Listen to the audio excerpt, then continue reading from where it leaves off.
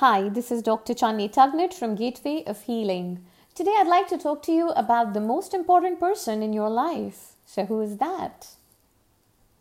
Parents, friends, family, kids, your partner, your boss, employees, your clients?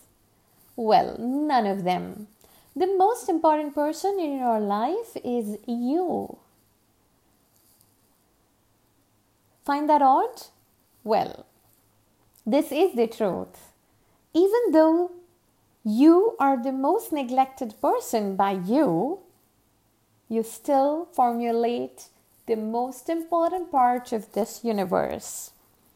So let's understand how we could give more value to self.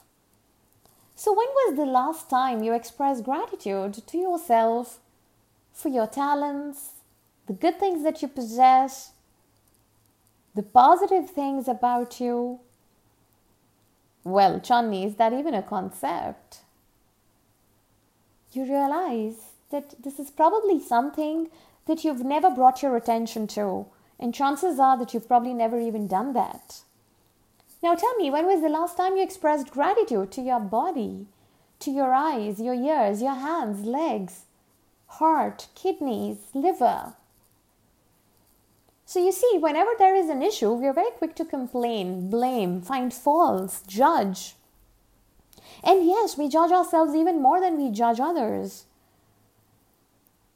When we say that, oh my God, I'm so stupid, I can't do anything right.